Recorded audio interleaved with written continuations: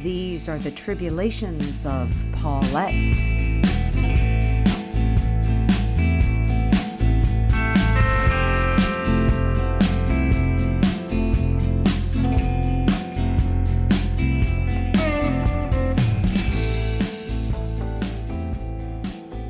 Pumped full of decaf coffee, I lie on the exam table in the office of William Wheeler, cardiologist. I am here seeking pharmacological relief for my heart, which beats very fast.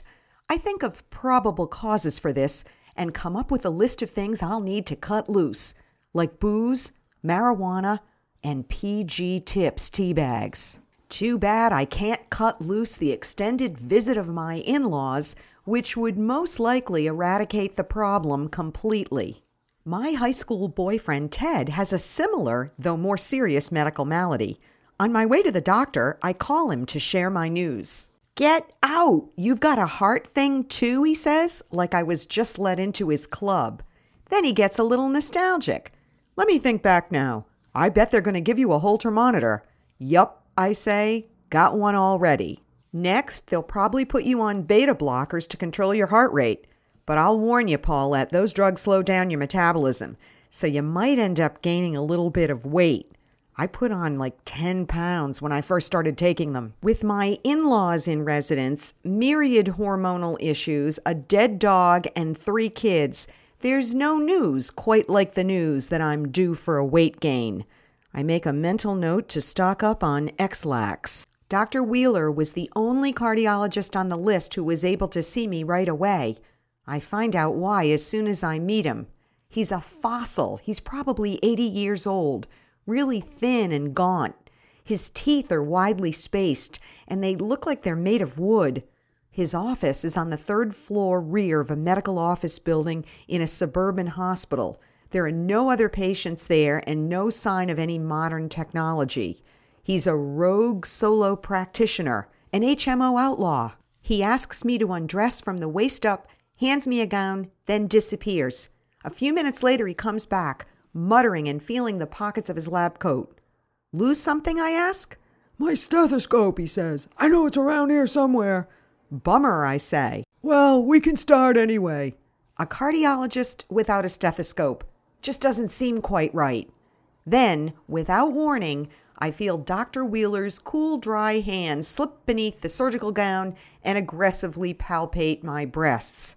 Whoa, wait just a minute," I say. "I'm here for an arrhythmia. I was hoping you could just listen to my heart. Maybe I'll have an EKG. You could give me some medication." "Well, we need to be thorough," he says, and he doesn't move his hand. I am thoroughly certain that my breasts have nothing to do with my heart problem, I say. "It's all part of the exam," he says, closing the gown and offering me a wan smile. "Better find that stethoscope," I say, and he totters out, scratching his head and patting his pockets. I'm confused. Did this old bugger feel me up? I wonder if he smelled the moans. And where is the nurse? When Dr. Mike does an exam, there's always somebody in the room. Meanwhile, I've broken a personal record. In less than a month, 2 sicko strangers have seen my breasts, completely free of charge.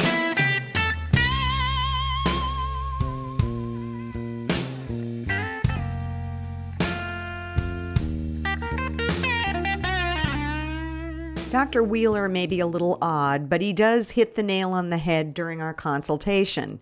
"Are you under undue stress?" he asks. "In-law visit," I say. He nods, writing in the chart. "Drinking a lot of alcohol?" he asks. About 1 a day, maybe 2. "Do you know what 1 is?" he asks. "Why, 1 is the loneliest number," I say. "This is 1, he says, and he holds up a Dixie cup with a red line marked on the outside. "Are you having more than this?" This guy has obviously never seen a Riedel wine glass.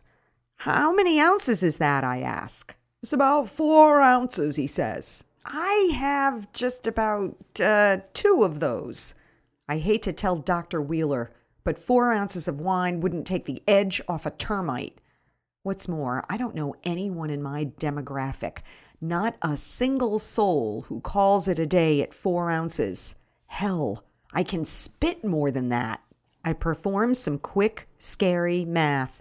Nightly glugging at midlife has taken on alcoholic proportions. I've slid down the slippery slope. I'm hugging the embankment. Will I have to go to AA?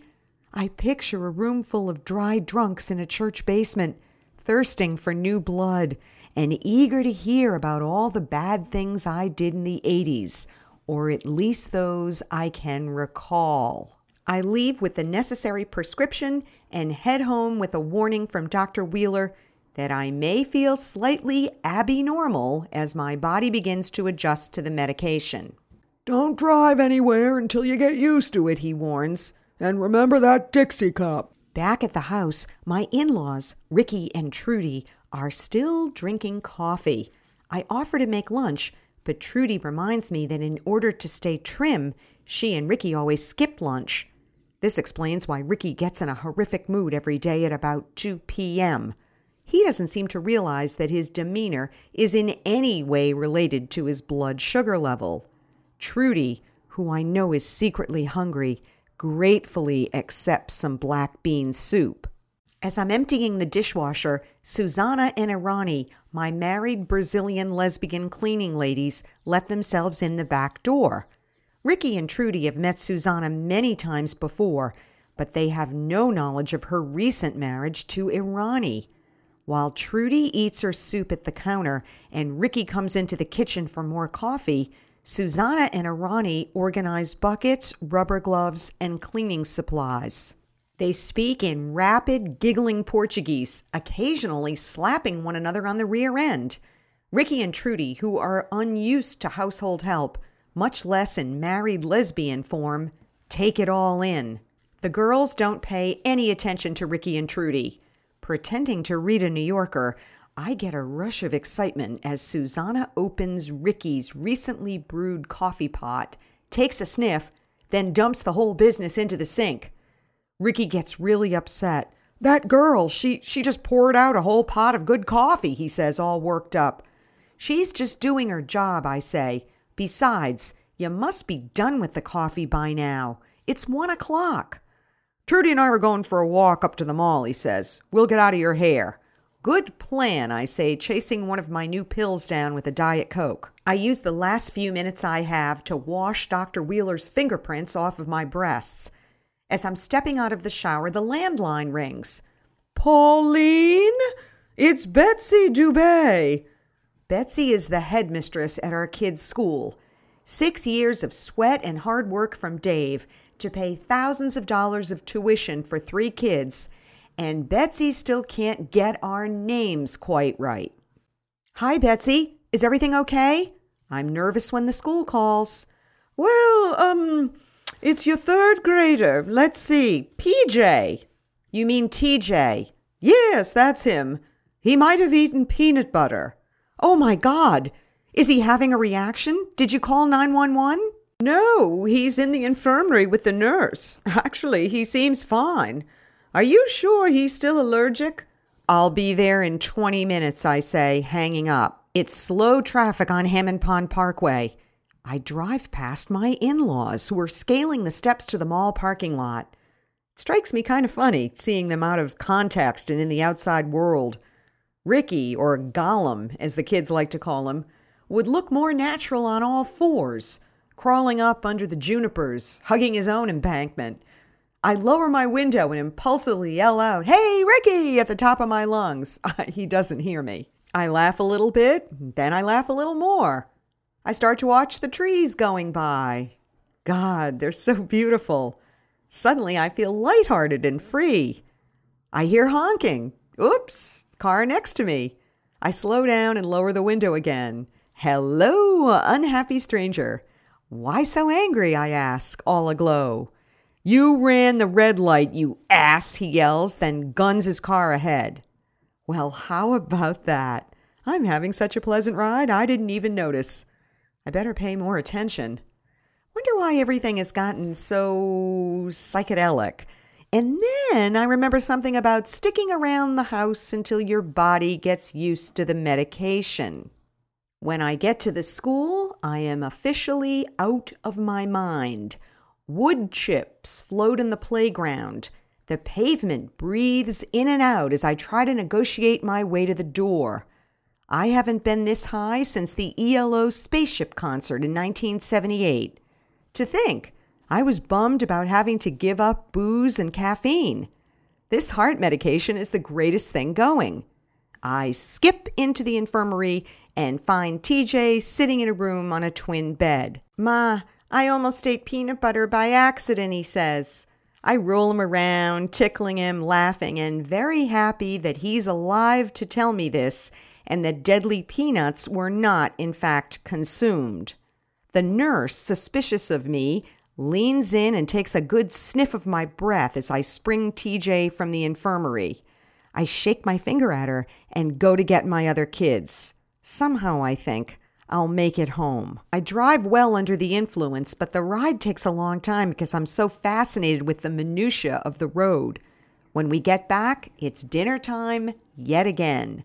Ricky, who has resumed his post doing crossword puzzles in the den, tells me that he's really hungry. Trudy comes in to assist me with wine and cheese. I plate a beautiful creamy liqueur and some nice crackers, and I open a lovely bottle of red wine for them. 2 minutes later, as I'm making hamburgers, Ricky comes into the kitchen with the plate. "I don't like soft cheese," Ricky says. "Do you have any hard cheese? Cheese I can slice?" I wish I had a live fish to throw at him. I laugh in his face. "No," I say, "you eat that cheese, or you have no cheese." TJ comes around the corner with Trudy. He has a paper for me to sign for school. As I'm signing it, I hear a rather noisy passive gas. "Oh, TJ," I say. "That wasn't me, Mom," he says earnestly. Ricky puts the soft cheese on the counter and pats Trudy on the shoulder. "Serves you right for eating that bean soup at lunch," he says. I ought to be appalled that my mother-in-law just farted in my kitchen. Instead, I count my blessings. At last, my anxiety is medically under control. And at least one person in this house has some cheese they can cut. Yo-ho,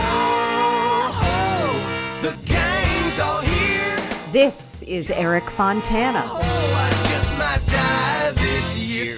Next time, lights out. Till then, ta-ta. Named after the Duke. The sidewalks itchy, getting bitchy, and it run right after you.